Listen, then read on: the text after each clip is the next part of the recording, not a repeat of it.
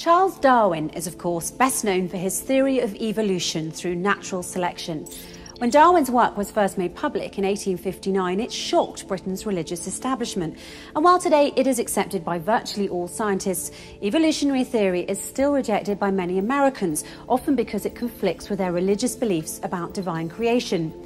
But though we may tend to think of Darwin's theory of evolution as anti-religious, you may be surprised to learn that Darwin's theory and the Holy Quran share some commonalities.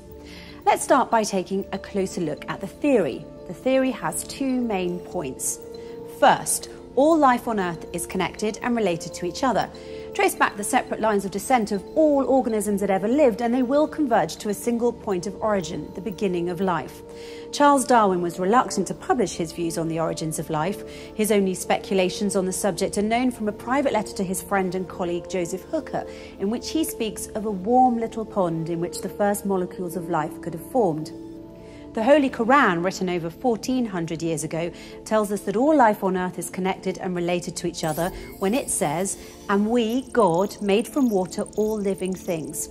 Second, this diversity of life is a product of modifications of populations by natural selection, where some traits were favoured in an environment over others. And the Holy Quran tells us that the history of creation is a history of both creation and selection when it says, "Your Lord creates whatever he wills and selects." The Holy Quran also tells us that the Prophet Adam was brought to prophecy by selection when it says, "Indeed, Allah, God, selected Adam and Noah and the family of Abraham and the family of Imran above all people."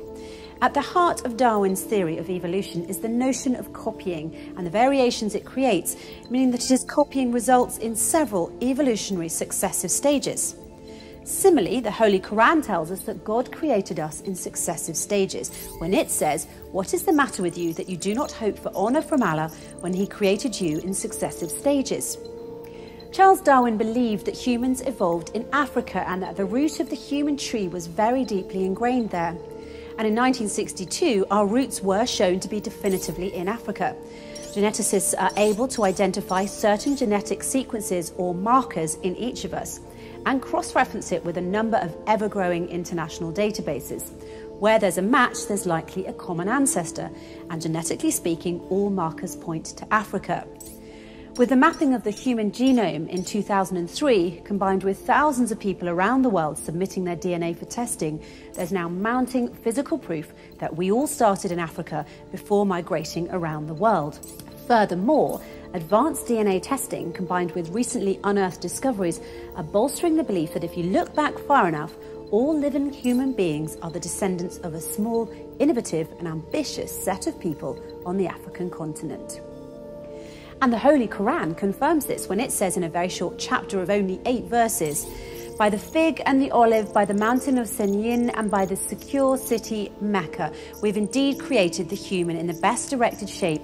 Then we returned him to the lowest of the low, except those who believed and did righteous deeds. For them there is a reward unending. So what yet causes you to deny the recompense, i.e. day of resurrection? Is not Allah the most just of judges?" Let's take a look at exactly how this short chapter about figs, olives and the mountain of Senyin explains the origins of humankind. So let's talk about figs, that sweet, mushy fruit that comes from an inwardly blossoming flower. In an article for BBC Earth, published on the 17th of January 2017, Mike Shanahan writes that fig trees have not only witnessed history, but have shaped it. Wild fig trees first grew in Africa around 80 million years ago. Humans have been eating figs throughout history. Figs not only nourish animals, but the year-round presence of ripe figs would have helped sustain our early human ancestors. High-energy figs may have helped our ancestors to develop bigger brains. There's also a theory that suggests our hands evolved as tools for assessing which figs are soft and therefore sweet and rich in energy. While the first humans benefited from fig biology, their descendants mastered it. And where exactly does the wild fig tree called Ficus vasta grow? In or near the Horn of Africa, and it's primarily endemic to Ethiopia. And now for olives, whose tree has been called the Tree of Life. In an article on the Australian Broadcasting Corporation's website on the 7th of February 2013, Dr. Guillaume Besnard of the French National Centre for Scientific Research explains that his researchers concluded that 3 main branches of wild olives split from a common ancestral tree at least 1.5 million years ago. Now on to mountains. In an article in the New York Times by Carl Zimmer on May 30th, 2013, Zimmer states that in the hearts of evolutionary biologists, mountains occupy a special place. It's not just their physical majesty, mountains also have an unmatched power to drive human evolution. Our ancestors moved to high altitudes, and there they experienced natural selection that has reworked their biology, like the adjustment of hemoglobin levels, for example. This is the most extreme example in humans that you can find, said Rasmus Nielsen, an evolutionary biologist at the University of California at Berkeley. Humans have adapted to mountainous environments, just as Charles Darwin predicted. A BBC News article in March 2015 revealed that a research team led by Professor Brian Vilmore from the University of Nevada in Las Vegas had discovered what they called the most important transition in human evolution. This is the transition from tree dweller to upright walker. This transition happened and was discovered in Ethiopia. Human evolution, also known as hominization, is the evolutionary process that led to the emergence of anatomically modern humans, beginning with the evolutionary history of primates, which appeared at least 80 million years ago, and leading to the emergence of Homo erectus, or upright man, which was the first creature to stand fully upright that appeared at least 1.5 million years ago. So what do all these findings in all these articles have to do with that short chapter of the Quran we mentioned? Simply put, the Holy Quran points to Africa and tells us that the history of the upright man's evolution started with the evolution of primates at least 80 million years ago and led to an upright man at least 1.5 million years ago. How exactly does the Holy Quran do this? By swearing by the fig, which first grew in Africa around 80 million years ago, and by the olive, which split from its common ancestral tree about 1.5 million years ago, and by the mountain of Senyin, which is found in Ethiopia and now called Choke Mountain, and finally by swearing to Mecca, the land of Islam, that God created the human in the best erected shape. The word taqweem, used in the original Arabic of the verse, means erected, which means to raise and set in an upright or vertical position. And God says after that, we then returned the human back to the lowest of the low. And now scientists are searching for our ancestors in the Afar Desert of Ethiopia, which coincidentally happens to be the lowest point in Ethiopia, the lowest in Africa, and the lowest point on the planet. This is how a brief chapter of 8 verses summarizes millions of years of human evolution in a book revealed 1400 years ago by God himself. For how could the Prophet Muhammad have known about the link between the creation of humans in an erected shape and the millions of years of evolution that took place between the appearance of the fig and the olive? And how could he have known about the link between the creation of humans in an erected shape and an African Amharic mountain in Ethiopia?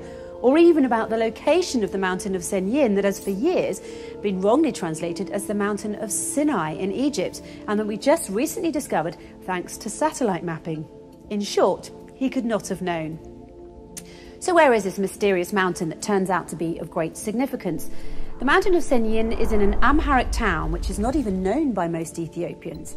It's now called Choke Mountain and can be found in the Ethiopian highlands, located in the Amhara National Regional State, East Gojam Zone, northwest of the town of Debre Marcos. Administratively, the area belongs to 2 Veredas districts, Sinan and Makakel, where Senyin is. It's about 330 kilometers north of the national capital, Addis Ababa, by road. This highland lies at a latitude of 2,386 metres above sea level.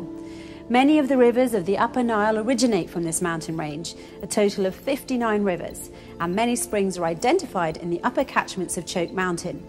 The climate of the Choke Mountain region between February and May is known to be warm. During this period, the average temperature could reach up to 17.80 Celsius, whereas during the coldest months, between June and August, the average monthly temperature reaches 15.60 Celsius.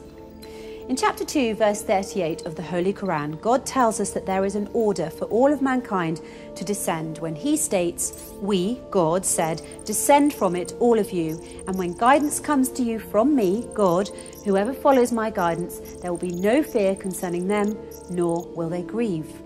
The word "it" here refers to the paradise where Adam and Eve lived before they sinned, when God said to all mankind in the Holy Quran, "Descend from it." That may mean that the paradise where Adam and Eve lived before they sinned was on Earth and located at a height above sea level. This nicely fits the characteristics of the mountain of Senyin, now called Choke Mountain in Ethiopia, Africa, and also happens to be the place where humans first evolved.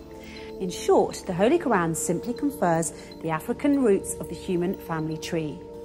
So long before Darwin even used evolution as a mechanism to explain diversity and the development of species, the Holy Quran itself addressed the emergence, diversification, and origins of life on Earth.